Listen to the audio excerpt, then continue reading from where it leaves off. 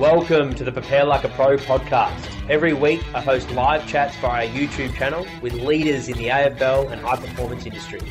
Join me live every Sunday at 6 p.m. where I debrief the recent chats and announce the upcoming guests. We drop an inspiring and educational episode every Monday. If you like the show, please follow us on your favourite podcast app. The Prepare Like a Pro podcast. My name is Jack McLean. I am the host, and in today's episode, I interview Gary McCoy. A high-performance coach with a sports science background and has consulted with elite sporting teams and businesses all over the world.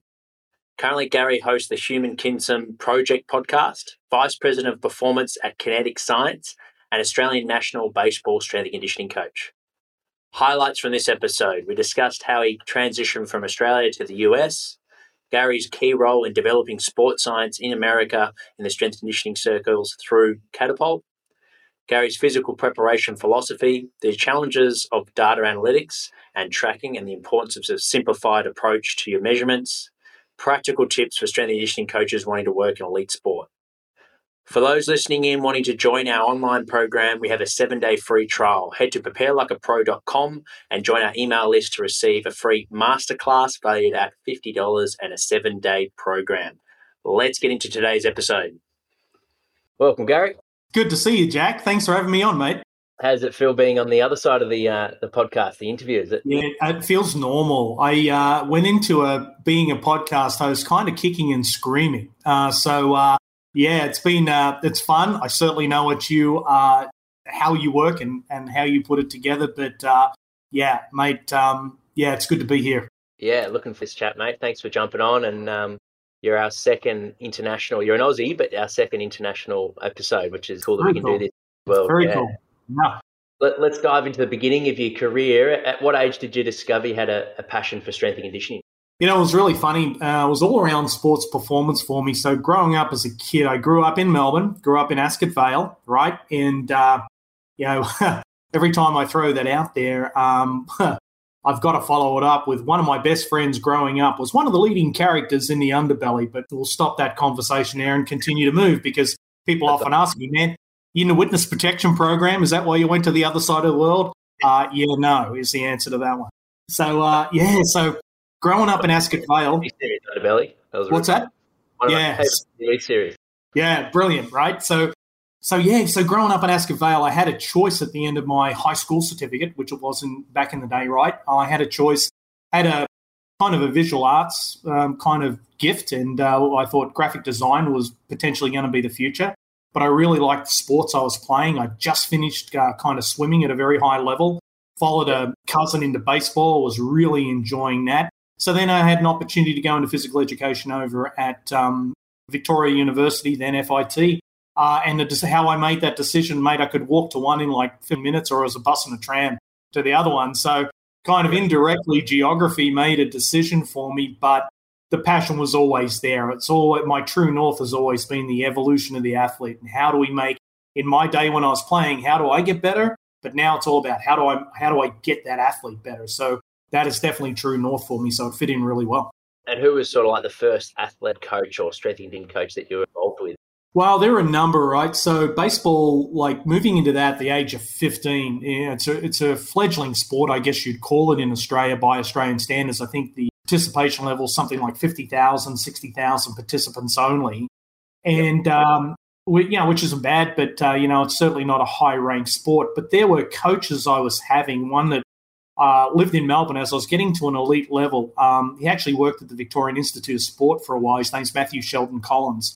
And Matty, as I got to know him really well, he was the first one to start this kind of journey towards let's break down the sport and let's analyze it and let's analyze the conditioning components for the sport. So while he didn't have a background as a strength and conditioning coach, he certainly broke down the physical systems elements of sport really well. So I would say he was the first, and then the journey kind of continued on, and mate, still being influenced by some really sharp minds, which is... So you're an athlete in being and baseball. At what age did you have to put the athlete hat off and focus on the coaching side of things? I guess our strength coaches listening to this, I don't think we ever take the athlete hat off. It just comes on with less frequency, right, due to aches, pains, and everything else. I would say it was probably Man, I want to say 2005, 2006. I pretty much hung up. I'd already relocated to the US and was playing a lot of amateur baseball here. At a decent level for age bracket level and stuff like that. But I really shifted full time into a strength and conditioning role in 2007. I was kind of doing consulting work. I had a role which really exposed me to a lot as director of education for a equipment company called Cybex. So back in the day, big strength, big isokinetic manufacturing company, and all the data that we were aggregating and applying into the learnings and how to make a better chest press and how to make a better lat pull and all these other things biomechanically that we're doing scientifically. I was in a really nice role where I could go out and apply that to different teams around the world. One week I'd be in baseball with the Cleveland Indians inside their clubhouse working with their athletes. Then I'd be going to Europe, working with like Manchester United and have guys like David Beckham, who was a rookie there at the time, right, and doing testing on those guys. So it was a really, really fortunate opportunity that I really made the most of, not only in terms of learning from great sports and great teams and great practitioners around the world, as well as great athletes, but keeping a really open mind and networking really well is what I did in that role. Yeah, something that's already coming through is the scientific approach that you have with analysis or from the biomechanics side of things. Is that something that you were drawn to during high school and then applied to your coaching as you sort of got into the trade, or is it something that you've always it's something I picked up. Like I tend to analyze failure pretty hard, right? And so if an athlete fails, a team fails. I think we all do that to a degree, right?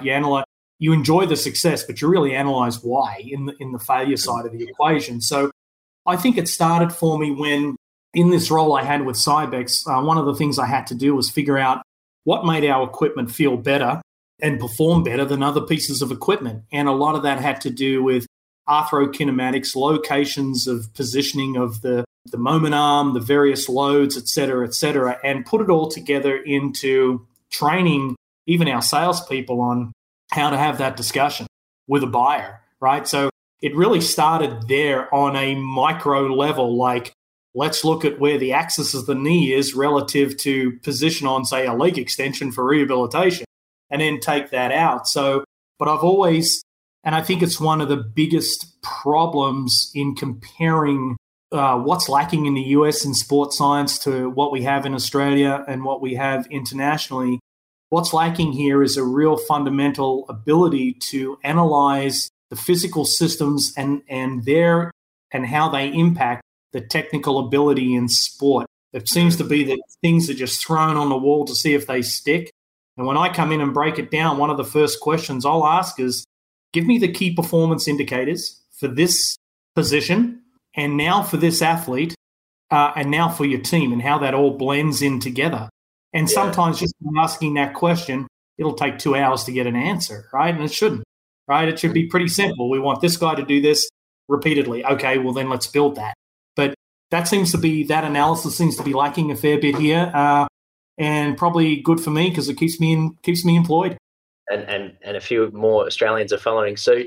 For the S&Cs listening in, why do you think that is? Because there's obviously a lot of strengths that come out of American performance. Their athletes are unbelievable. Why do you think the analytics and the sports science strength, that side of it, is lacking? It's really interesting. Like coming back to Australia, like in 2013, the end of 2013, I was headhunted by Catapult Sports, and I took on a role with them as their senior applied sports scientist. And the then CEO of the company, Sean Holthouse, said to me, look, we've failed in the US at getting our product into that market. We tried to bring this product into baseball and we kept hearing your name. You know, you're one of the Australians that's worked there. So I was actually working in Taiwan at the time, and he said, hey, do you want to go back home to the US and do this for us? And I'm like, sure. And it was a wonderful opportunity because subjectivity, and all, I think, strength and conditioning coaches have this discussion at some point with a tactical coach, a member of the organization that they're working within. They'll give you their opinion, and it's very much subjective. This guy's out of shape. How many times do you hear that? Well, where's that coming from, right? You hear all these questions. What I hoped Catapult would do, and it really did for me, was create objectivity around a very subjective arena of discussion. So, and so for that, to that end, to answer that question, I think that's where it kind of started. And then that process of applying data and creating objective kind of measures was the thing that all of a sudden, muted there, sorry. I realized really quickly that we were way ahead in Australia. And then I tried to unpack why. Why are we so far ahead? And it was like, I think our lack of medals in the Olympic Games in '76 drives the Australian Institute of Sport funding, right? And then I kind of jokingly tell a story in America that, hey, in Australia, we don't care about global warming, curing cancer, but damn it, we care about gold medals, right? So sport's our religion. So having that, So I tell that story, but in the US, it's a very much a strength and conditioning model, but it's a fit the athlete into the exercise, don't design the exercise for the athlete. Yeah. That is a big problem. So I even remember and recall, and I know that like Major League Baseball teams will be hiring strength coaches for their system, right, next year. And a lot of the times I'll say, hey, send in a video of you performing a squat and tell us what the cues are for the squat, right? Well, guess what? There's only one player on a baseball team that should be doing a squat, and that's a catcher, right? It's neurally backwards for just about every other athlete, right? Doesn't apply to the bilateral asymmetry of that sport. They don't even ask. We're not even asking the right questions yet, but the strength and conditioning culture became so popular in the US. You got a lot of strong athletes, but boy, they are fragile. It's such it's an interesting topic, and I love the fact that you mentioned the AIS and 1977, where it's all sort of started. And I guess it makes a lot of sense. It sort of reminds you of the if you haven't got all the talent, you've got to find a way to make the most of your talent, don't you? Compared to potentially in America, there's the whole heap of high caliber athletes. So either, survival of the fittest because you can afford to. Where for us, we've got to sort of look after them. Exactly. There's a hybrid of the two where both of them, both programs can help each other, or both philosophies, I should say. Yeah, and you see it right on the nail, mate. And I think that, one of the things, like I had to define sports science, like why does it exist? Like, so I go into an NFL team. This was the Cleveland Browns. I think it was back in 2013-14. And they're like, well, sports science, can you define that for us? How should we be measuring our success in that channel? Yeah. And I said, well, let me come up with, I started to come up with this quote. I said, there's really two laws in sports science. Law one is decrease preventable injury. Yeah. And law two is optimize the genetic potential of that athlete in the sport, technically within their sport. If I just had to put it down to those two things, and that's kind of the yin and the yang, training has to, first and foremost, every exercise kind of lives on a risk-benefit spectrum. We cannot risk not having that athlete available for the game on Sunday if it's the NFL, right? We can't risk having that. And we've got to make sure we're optimizing performance to what they need to do and understand what they need to do and how they need to move on the field of play. So when launching that in, it became a really like a point of discussion. I started getting picked up in the media quite a bit, and I'll never forget Tom Haberstroh, his name is. You can look him up. He's ESPN basketball kind of blogger and is on ESPN quite a bit. He looked at me over a coffee and he said, so Gary, what you're telling me is the best ability is availability. And I was like, oh, mate, that's my next T-shirt or the next sign in a clubhouse, right? And so we kind of hung on to that term, but I truly believe that. And I think at the core of it all, we've got to make sure we've got healthy, available athletes, and then as a sidebar to that, 100% hitting their optimal genetic potential. Yeah, I love that. Thanks for breaking that down. Those two laws are hopefully all Western sees it and noted those two down. And for the developing athletes as well that are listening in, what would be some habits that you get excited about when you're taking on a new athlete and they're already starting to do? Yeah, look, rule number one for me taking on a new athlete, I use the term, I got to look at them through childlike eyes, right? It's not let your own confirmation bias creep in from other athletes. And in a sport like baseball, it's really, we're a skill-based sport, but there's like there's an art to pitching a baseball, and there's a science to it as well. And so 50% of the roster in baseball is pitchers, so they're the predominance of the athlete type that I work with. Yeah. And sometimes I'll have pitching coaches come to me and say, well, he should do this, he should do that. And I'm real sensitive to this word should, because should is based upon a set of measures or markers or values that somebody else is putting in place, right? Yeah, and I try to teach the coaches to look through, okay, I always ask, which lens are we looking at this in? Are we looking at this athlete through the lens of injury prevention? So now I've got to go back and look at his injury history, everything that's happened, where they are, even in contract, in terms of contract link with that team, so we know what resource application we need to have. Are we looking at this through a lens of optimal performance, like throwing the baseball as hard as we can, that velocity factor, right? Velocity and spin rate are the two key performance indicators that coaches generally tend to look at in baseball. So looking at that, if that's the lens we're looking at, I've got to create it repeatably, but not threaten the risk of injury. So trying to get the optic around it is key for me. So approaching a new athlete, that's the very first thing. Who are you? Where are you? Tell me your throwing history, your game history, your injury history. I've got a guy right now I'm working with who's in Japan, so we film is back and forth just about every day. I know him really well, but I had a gap period where things changed on him, and so I have to start from scratch all over again. So I often joke, I've been approached like 3 times to write a book on baseball conditioning. And I was like, well, I'll only be 60% accurate because that other 40% is all individual, right? It's individualized. And I need to, Jack, if I'm writing a program for you, I need to understand you. There's a dozen assessments I'd want to do on you before I'd make one recommendation. And are you noticing the individualization of the sports science is starting to, now that you've been in America for a while, speaking to other colleagues, is it starting to spread amongst other clubs? I wish it would spread faster.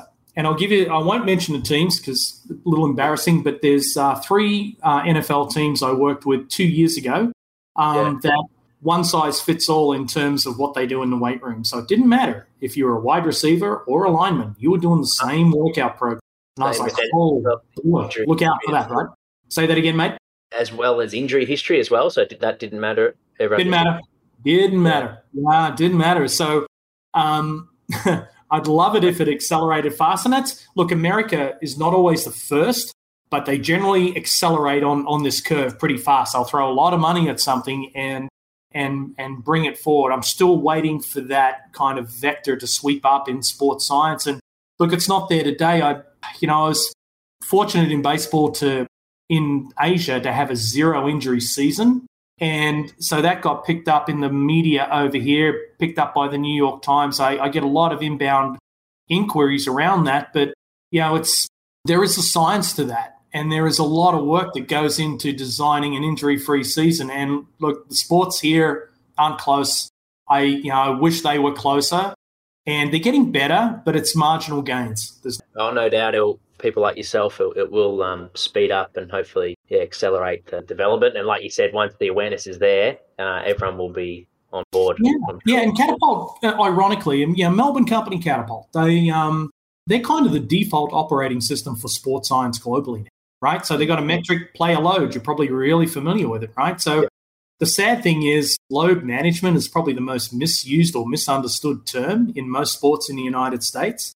And I kind of feel guilty in part because we developed that metric based upon data we were getting from the AFL, right? So all this running, now try to apply a player load score to 43% of athletes in the NFL that don't run, right? Yeah. Player load, 95% of that equation is distance, distance. And so now they're going, we've got a player load score on a left tackle in the NFL. It's irrelevant. Yep. Look at the oscillations. Look at the force output. There's so many things that I think Catapult did incredibly well, but what it also has done is open up what's missing. And there is also, I think with technology, we can't rely on it wholly. We've got to understand those error coefficients in tech and have a confidence interval applied to how we're using that data prescriptive. And do you see that going forward, that a company like Catapult would have a specific player load to each sport? Absolutely. And I think there's a couple of really smart people now in, like, 2 people in the NFL. One was kind of my right hand for a long time at Catapult. Dr. Ben Peterson. He was finishing up his PhD, and I gave him his first job. It was actually a sales job at Catapult. I said, mate, don't know where this is going to lead, but I think we're on the front end of some really cool analysis here. Well, he's now the vice president, I think, or head of performance for the San Francisco 49ers. So his application of data, I know, is probably second to none. Buffalo Bills also secured Emma Beanland, who we brought to the US from Melbourne, who was a sports scientist with Catapult, and she's doing some phenomenal work over with the Bills. So, look, it's getting better. The good news is technology and data, I think, is probably ahead of the right questions for a lot of the American practitioners. Like, they haven't got the question ahead of the theory ahead of the model that they're trying to present. So, look, with smart people coming in, those sports are only going to get better. So, mate, and you've mentioned a couple already, but who are some other strong influences that have helped shape your career, like mentors? Oh, man. And it's really funny. I don't know if I use the mentor term well. I don't know. I think it was a bad Seinfeld episode that I kind of shrugged me off that term. I don't know. But, definitely influence. I'll give you some names off the top of my head. So Dr. Marcus Elliott, who runs a lab out of Santa Barbara called P3. Marcus was kind of shunned out of baseball. When I met him, he was the only scientific mind I found in the game of baseball. Does some phenomenal work, is now in charge of the NBA Combine, does an incredible musculoskeletal assessment on athletes, and with the data sets that he has, I'll never say anyone can predict injury, but boy, he can show risk of injury probably better than anybody else. So definitely him with P3. Alex McKechnie, who's an assistant coach with the Toronto Raptors. Learned so much from him. This is a guy that cured Shaquille O'Neal's kind of back and oblique injuries when he was with the Lakers, and went to the Raptors, and through reduction of injury drove them to an NBA title a year or two ago. So he's absolutely brilliant. Dr. John Meyer over at the University of Southern California was another one. He's now with the Clippers and the Kings. And I guess even recently at Kinetics, like Dr. Brianne Everett, she was a plastic surgeon working in distal neuropathy for diabetics when she developed the technology. She hires a guy to be president of this company, and I'm trying to figure it out. This guy's an energy trader. His name's Corey Paddock. He used to trade in energies. One of the most brilliant guys I've ever met. He's kind of like mortar between bricks in a system. So, mate, you keep your eyes and ears open. I always say, look, if you think you're the smartest person in the room, you're in the wrong room, right? Get somewhere where you can learn. And I've often, like some people say, like on some radio interviews, this guy's an expert in human movement. No, don't call me that. Call me an expert learner. Don't call me an expert, because that's what I think I've gathered the ability to do. Yeah, that's great philosophy to have, because, we're continually learning, aren't we, and sharpening our craft. Well, we hope. We hope we are, right? Yeah. On that topic, what's one of your favourite ways to develop your methods and sharpen your practical skills? Is it free tools? Is it speaking to colleagues, like workshops? Yeah, no, it's again really fortunate to have the social capital I have to be able to walk into the NBA league office at any time and talk to the number 2 and 3 guys there. And I think Catapult gave me a lot of this kind of currency to be able to do that. To be able to talk to guys like Darren Burgess now at Melbourne, right? I've kept in touch with Burjo since I met him in 2013. I think he was with Adelaide and, came over, went to Arsenal, and, having his brain to pick. David Tenney, another performance guy who's in soccer, having his brain to pick. I was on a performance advisory board with the group leaders in performance, and some of the people that were on that were just stunning in terms of their academic credential. Guys like Andy Walsh, who was over at Red Bull, and like listening to them, and like we kind of would craft philosophical questions. Like one of the biggest ones we're kind of grappling with, which is probably an entire another episode here for you, but it's this central governor theory. I don't know if you've ever run across it, but what is arbitrary capacity in terms of human performance? Is it mentally driven? Is it theologically driven? What is it? Right, it was raised, I think, first in 1999 at an ACSM conference here. Just picked up recently in a book, Endure, by an endurance athlete, Alex Hutchinson. Really good read, and he kind of tries to unlock this theory pretty much. So we've had a couple of good discussions around what it means for a marathon runner versus what it means for me to unlock a velocity on a baseball pitch. So it's getting in and being fortunate to have those conversations, to have decisions, watch decisions in organizations work, not work. Look, that is probably to me more impactful on me and my methodology and my applied side than probably research is, because like how many more 9-week studies can I see on 18 to 22-year-old males, right? Yeah. It's like, okay, here we go. There's another one. So research is needed, but better applied research, I think, is needed. Yeah, fantastic. Awesome, mate. We'll have a quick drink break. Here's a video about our Academy guys, and then we've had a couple of Academy members send through some questions for you, Gary, which will be good fun. So no worries. Quick 6-second break. Here we go. Hey guys, CJ here. I've been fortunate enough to work with Jack for the last 2 years, preparing for last year's NAB AFL Draft Combine and then this year's NAB AFL Draft Combine. He's been absolutely amazing, helping me zone in on specific areas of what I wanted to work on, which is my endurance of the 2K time trial and the 20-metre sprint. Trying to crack that under 3 seconds has been a massive goal for me this year, and I feel like that the work that I've put in with Jack, he's just helped me skyrocket for my personal goals, which has been absolutely amazing for me. But it's not only what he's done on field for me, it's what he's done off field for me. He's been able to help me be persistent with the lockdowns that we've had, stay motivated, prepare for massive events, especially the Combine this year, which was done over Strava, unfortunately, that we couldn't get out to the Holden Centre and compete against the other prospects. But also the massive one is just recovering. He's been able to give me massive influences on how to recover properly. Obviously, fueling for your next session's massively for me as well, and the advice that he's given me so far has just been second to none. It's been really appreciative what he's done. I've really enjoyed working with Jack. I feel like we've made a bit of a friendship, which is always, it makes it easier when you're training, when you've got basically a mate that's telling you what to do. It makes it a whole lot easier than a random coach that you've never really met before. So I feel like Jack's just helped me prepare for the Combine as best as I could, and I can't appreciate the stuff that he's done for me, and he's made me really tick some boxes in my own goods, and hopefully recruiters are happy with my improvement, and it's a massive shout out and thanks to Jack. Welcome back, guys. This is my favourite section of the podcast. We have a couple of members that have sent through a question. One, Troy, who's working with a baseballer, Gary, and I'll read out the questions, but there's sort of 3 messages to it. So he's working with an athlete who is on the verge of making the Australian women's team. She's extremely fast and powerful, hits well and great in the outfield. And he's gone on to say she's still quite young and feels this could be one of the factors holding her back from making the Aussie team. What do you get noticed by more? What could she do, I guess, to get as part of it?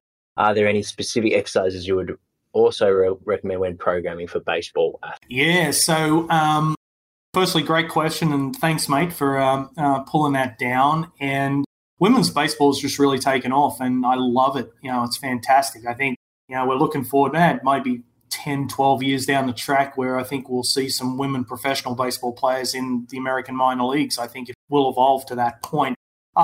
It's really interesting, like when you say she's extremely fast and powerful, hits well and is great in the outfield. Generally what I'd like to do is she hits great. Well, what does that mean? She hits great, right? Does she hit it where they ain't fielding and, falls in and she gets on base? That's one thing. But as a strength and conditioning coach, and I'll kind of give you the philosophy of how I look at things for an athlete. Like, the foundation for all our athletes is emotion, right? That's where they make all the decisions from, is their emotional kind of foundation. So it's emotion first, cognitive ability second, look at the physical systems third. Then on top of that, it's the technical ability from those physical systems, the tactical use, and then the strategic use, which is quite often governed by coach and others. And that's going to create an outcome that's going to feed back into that emotional foundation. So you've got this constant kind of upbuilding cycle that goes on. So as strength and conditioning coaches, where do we fit? What's our role? It's to fit between the physical systems and the technical abilities of that athlete, especially in a sport like baseball. So when you're breaking down, okay, she hits great. Well, hitting great in baseball at the major league level that I work at means two things. It means ball exit velocity, how hard that baseball's being hit, how fast it comes off the bat, which is kind of an indication of all the physical systems from visual, cognitive, kind of knowing where that ball is going to be and squaring it up, all the way down through creating the right axis planes and having no leaks in the kinematic energy that creates that exit velocity of the baseball. That's one. Launch angle's another one everyone talks about, because if you have the right launch angle and you hit the ball hard, well, it's going out of the park or it's getting into a gap, it's getting above the fielders, right? So key performance indicators, tying those to the physical systems of the athlete is step one. And so if you're looking for greater bat speed, sorry, mate, go ahead. Well, what was that? So launch angle, what's that for? So it's like, so instead of we used to always be taught in baseball, hit down on the baseball. Now that a lot of the teaching is hit up on the base, because if you're making contact at a fastball coming in at 95 miles an hour and you hit the baseball and the ball exits the bat at 110, 120 miles an hour, if you hit it at that angle, it's going out of the park and you're going to create, more, you're going to score more in the game. So launch angle is exactly that. So those are the two factors we look at for a hitter. So as a strength coach, I'm doing everything I can to get ball exit velocity, so better bat speed to create better ball exit velocity, and then working on her ability to hit kind of gap to gap neurally. How does she line up? Is look at it kinematically and understand, are there leaks in the system? Are there preventions? Great story. I had an athlete. He was an All-American college player. His name's Brett Wallace, actually lives in the Phoenix area near me. Had him with the Astros. And a hitting coach came to me and said, dang it, Wally won't pull the ball, which means he won't hit the ball's left field third base side. He won't pull it like an onside in cricket, right? He won't hit it to the onside. And I said, and we were standing around a batting cage, and I said to the hitting coach, I said, hang on a second, what do you mean he won't? Is it that he won't or that he can't? Let's unlock his body. Let me do some assessments on him, pull him out of batting practice. One of the first things I found was his hip internal rotation on his front side was shot. So he couldn't even get around to execute pulling the baseball. So sometimes the physical systems are the rate limiting factor. So in terms of coupling that all together, there's a number of things like your athlete, if she's young, she probably doesn't have a lot of injury history or too much to worry about, probably bounces back, has the right collagen, right, can bounce back from injury pretty quick. But if for all my baseball athletes, I mean, it's really, really simple. The very first thing we do when they're off the field is offset the asymmetry that is created in baseball. If you're left-handed hitting and left-handed throwing outfielder, you turn right for nothing in the sport, right? Mm-hmm. So it's like driving a car. If you've got bad wheel alignment, then guess what? Something's going to break down. So offsetting that asymmetry is always step one, bilateral asymmetry. The second thing to offset, because of the skill-based sport and the fact that you're sitting around leaning on stuff most of the time, is anterior-posterior asymmetry. You offset those two things in the beginning, it'll give that athlete a better foundation to work from to produce power and will offset a lot of injury. So I always start there with those, and then everything else is very individually governed by their own movement signature as a hitter, thrower, etc. Love that. What an answer. Sorry, long one. It's not an easy one. Long one, yeah. I snapped this portion of the podcast up and put it on the Patreon page, so the Q&A, so Troy can review that section. Yeah. Make sure my email's on there too. Look, I'm happy to dive in and help solve some of these problems. What I live for, man. So that's fun. Yeah. So that philosophy could apply to all ball sports, really. Yeah. And particularly I love the physical side where it's like, let's assess and see if there's a physio and why they're not doing it, and give them more options, Yeah, well, exactly. And I think my wife is she's a professor in nutrition at Arizona State University. So she'll call me in once a year to the she has master's students graduating class, and she'll call me in to do a guest lecture. And I start all my lectures with two things. Because you've got variety of sports and backgrounds and everybody in this room. Very first thing I say, look, let's all get on the same page. One, the human body was designed to biolocomote within a gravitational field. That's what this structure is designed for. Does anybody disagree? Rarely anybody disagrees, right? The next thing is we'll talk about the human body is the best thing about the human body is it's a phenomenal compensation machine. It compensates around injury. It compensates around dyskinesis. It gets the job done. It figures it out. That's the brilliant side of the human body. The problem side of the human body is exactly the same thing. It's a brilliant compensator. So all of a sudden you've got this, especially post-injury or when something changes, it's like, how do you unpack and unwrap that new neural pathway? And should you, right? Or do you, right? So those are things that we look at. I think those things are constant for me all the time in looking at an athlete. And until like I don't do a lot of work in swimming, even though I was a swimmer. That's the only sport one of the only ones I know where gravity isn't a part of the equation. So yeah, we're getting a small taste of your analysis and how you break things down, and it's great to see. It's inspiring to. There's so many skill sets to a good coach, and it's great you're up to. It's life learning too, man. No one's got it. This didn't come with a user manual, right? So it is just incredible. If someone's governed, like one of the things I've had to hire a lot of strength coaches, and you'll get this, you'll create a role delineation and you'll have like the position description, role delineation. You'll get these resumes come in and they've got the right academic credentials. US is big on certifications. They've got the right certifications. Then beyond that, they've had some experience or limited experience depending on the role you're hiring for.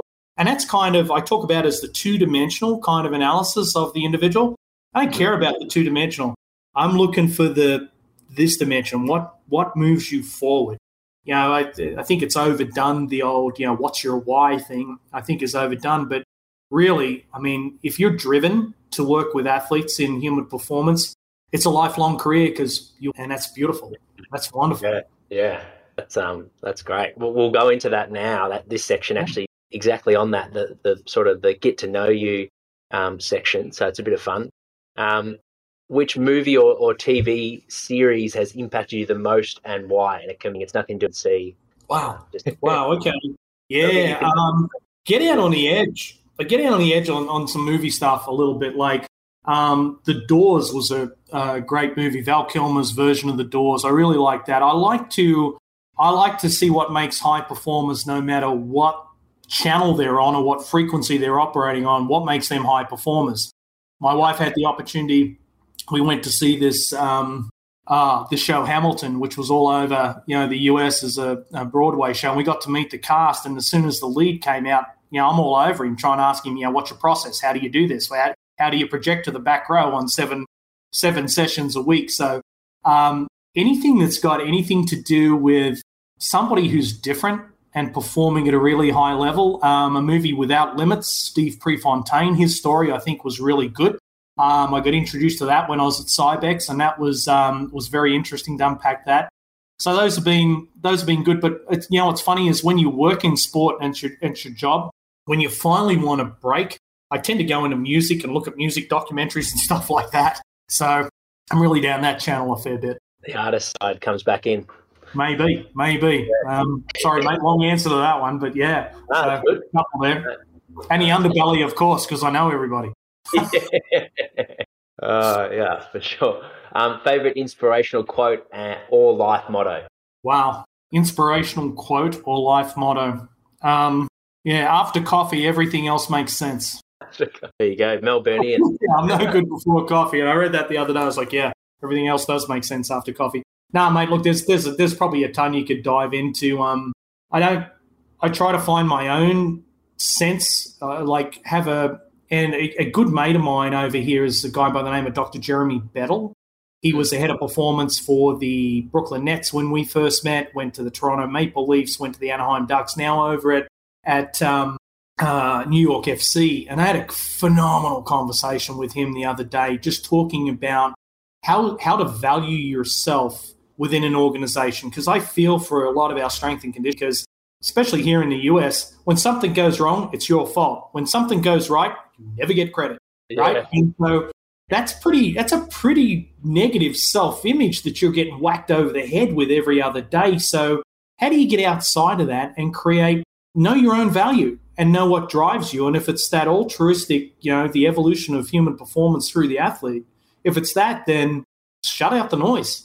And that's, I think, part of the part of the strategy and part of the wisdom as you mature and you've got some success under your belt, you can shut out the noise. Yeah, on that, do you think, like, how there'll be weekly, monthly, half season, end of season? Like, what's your take on? Yeah, it depends. Depends who's doing the review. It depends on how they're measuring things, right? So one of the things I've learned, especially in Major League Baseball, I had 9 hours worth of interviews one day with a Major League team to be their strength and conditioning head coach. And I walked out of there and I said, you know what? There was not one person in there qualified to even interview me. I'm talking to front office people. They don't even know what you do. They can't decide what it is. Creating reviews are fine. And this was a quote I actually picked up at an MIT Sloan conference. I was fortunate to be backstage in an event that President Obama at the time was in. And he made this comment. I'll never forget it. Where it was about 20 of us in a round table, and he's there, right, with Secret Service everywhere, and he made this comment. He was telling a story about something he said during one of the crisis situations he was dealing with. He said, look, he goes, you're entitled to your opinion. What you're not entitled to are your own facts. Entitled to your own opinion, not entitled to your own facts. So when people are doing reviews, I think it's incumbent upon the strength and conditioning coach to say, hey, you know what? If someone says he's out of shape or they're like this, well, that's your opinion. Let's go to the data. What does the data say? And if your work is supporting those data changes, it shuts up every conversation. It's fact. Cannot argue the numbers. So I would say do I like reviews? As long as you have the opportunity to present facts, I think they're phenomenal. Yeah, and that's a good lesson right there for aspiring S&Cs to do. Don't ignore the sports science element because it could save your job. Exactly. Yeah, or get you a job, I guess.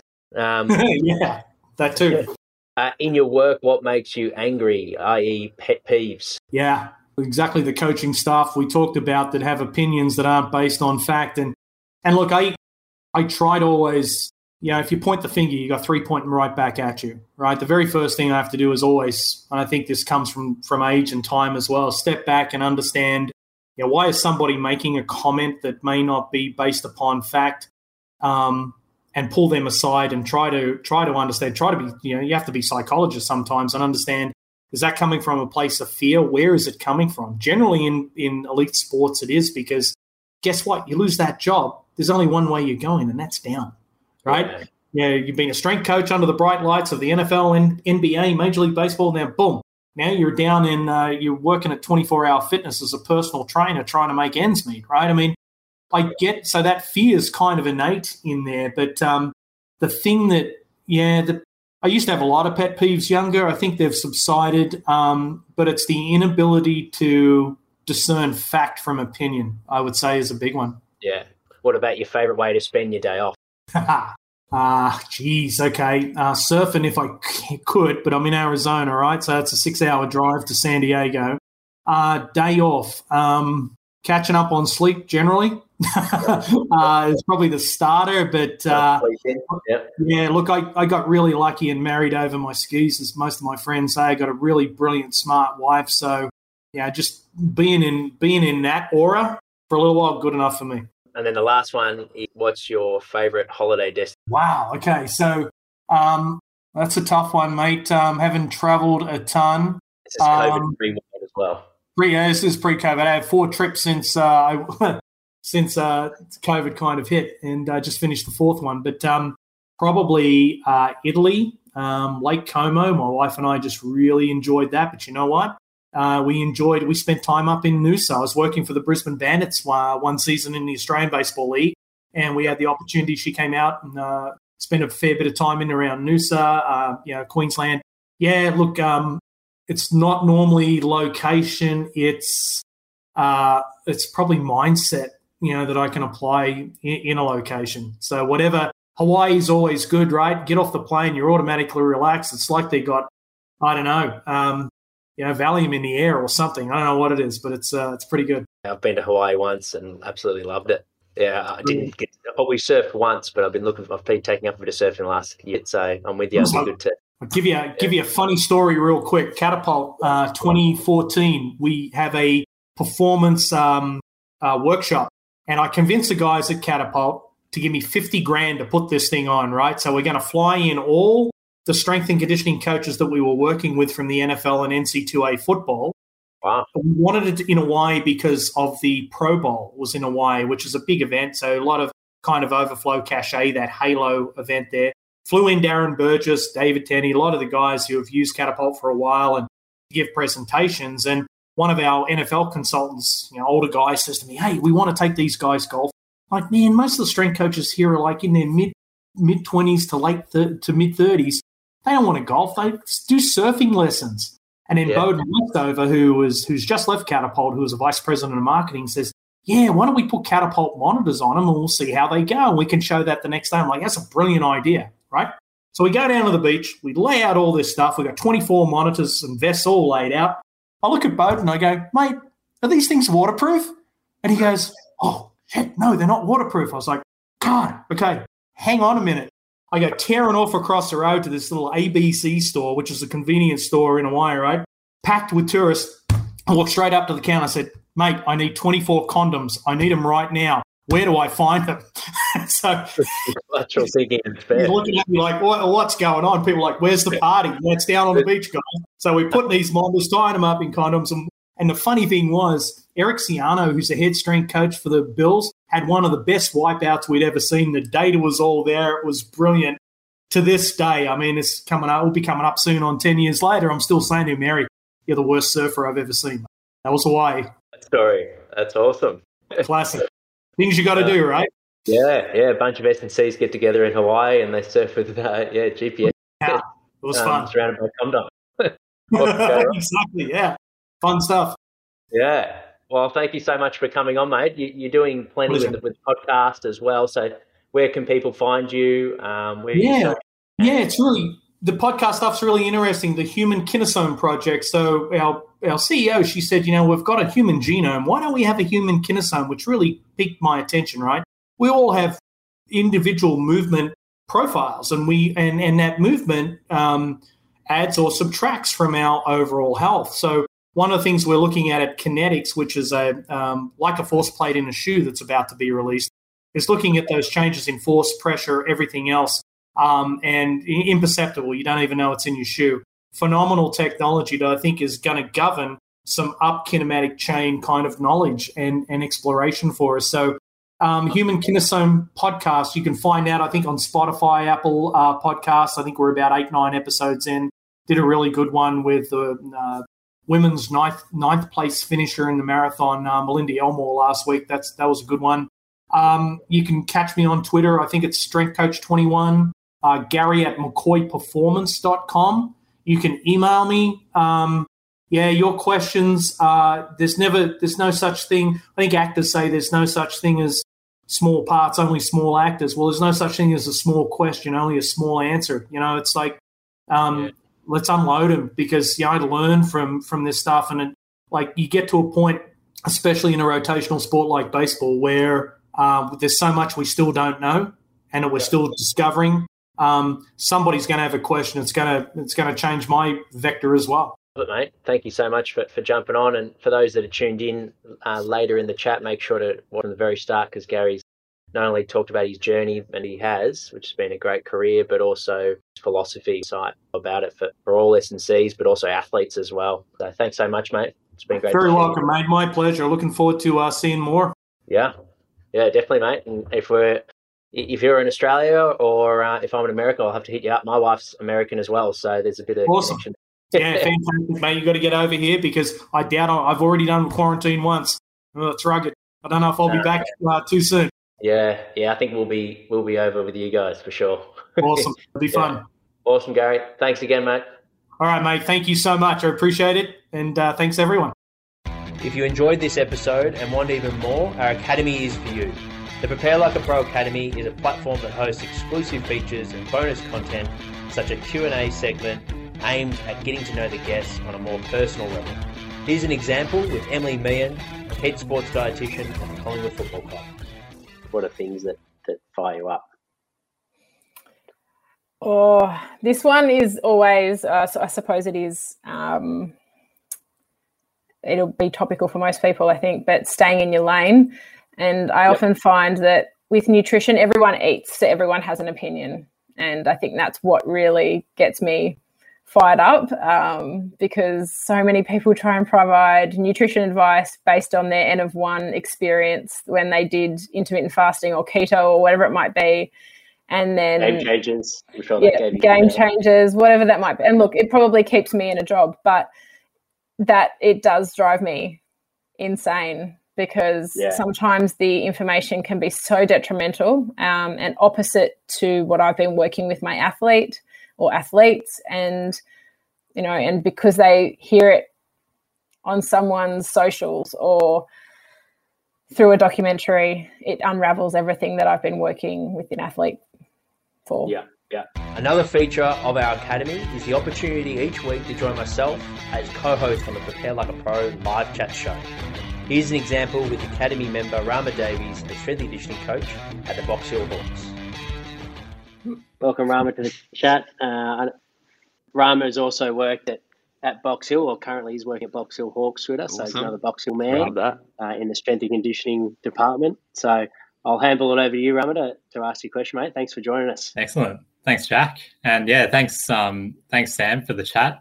It was I found it to be really insightful, plenty of gems in there, and I enjoyed it a lot.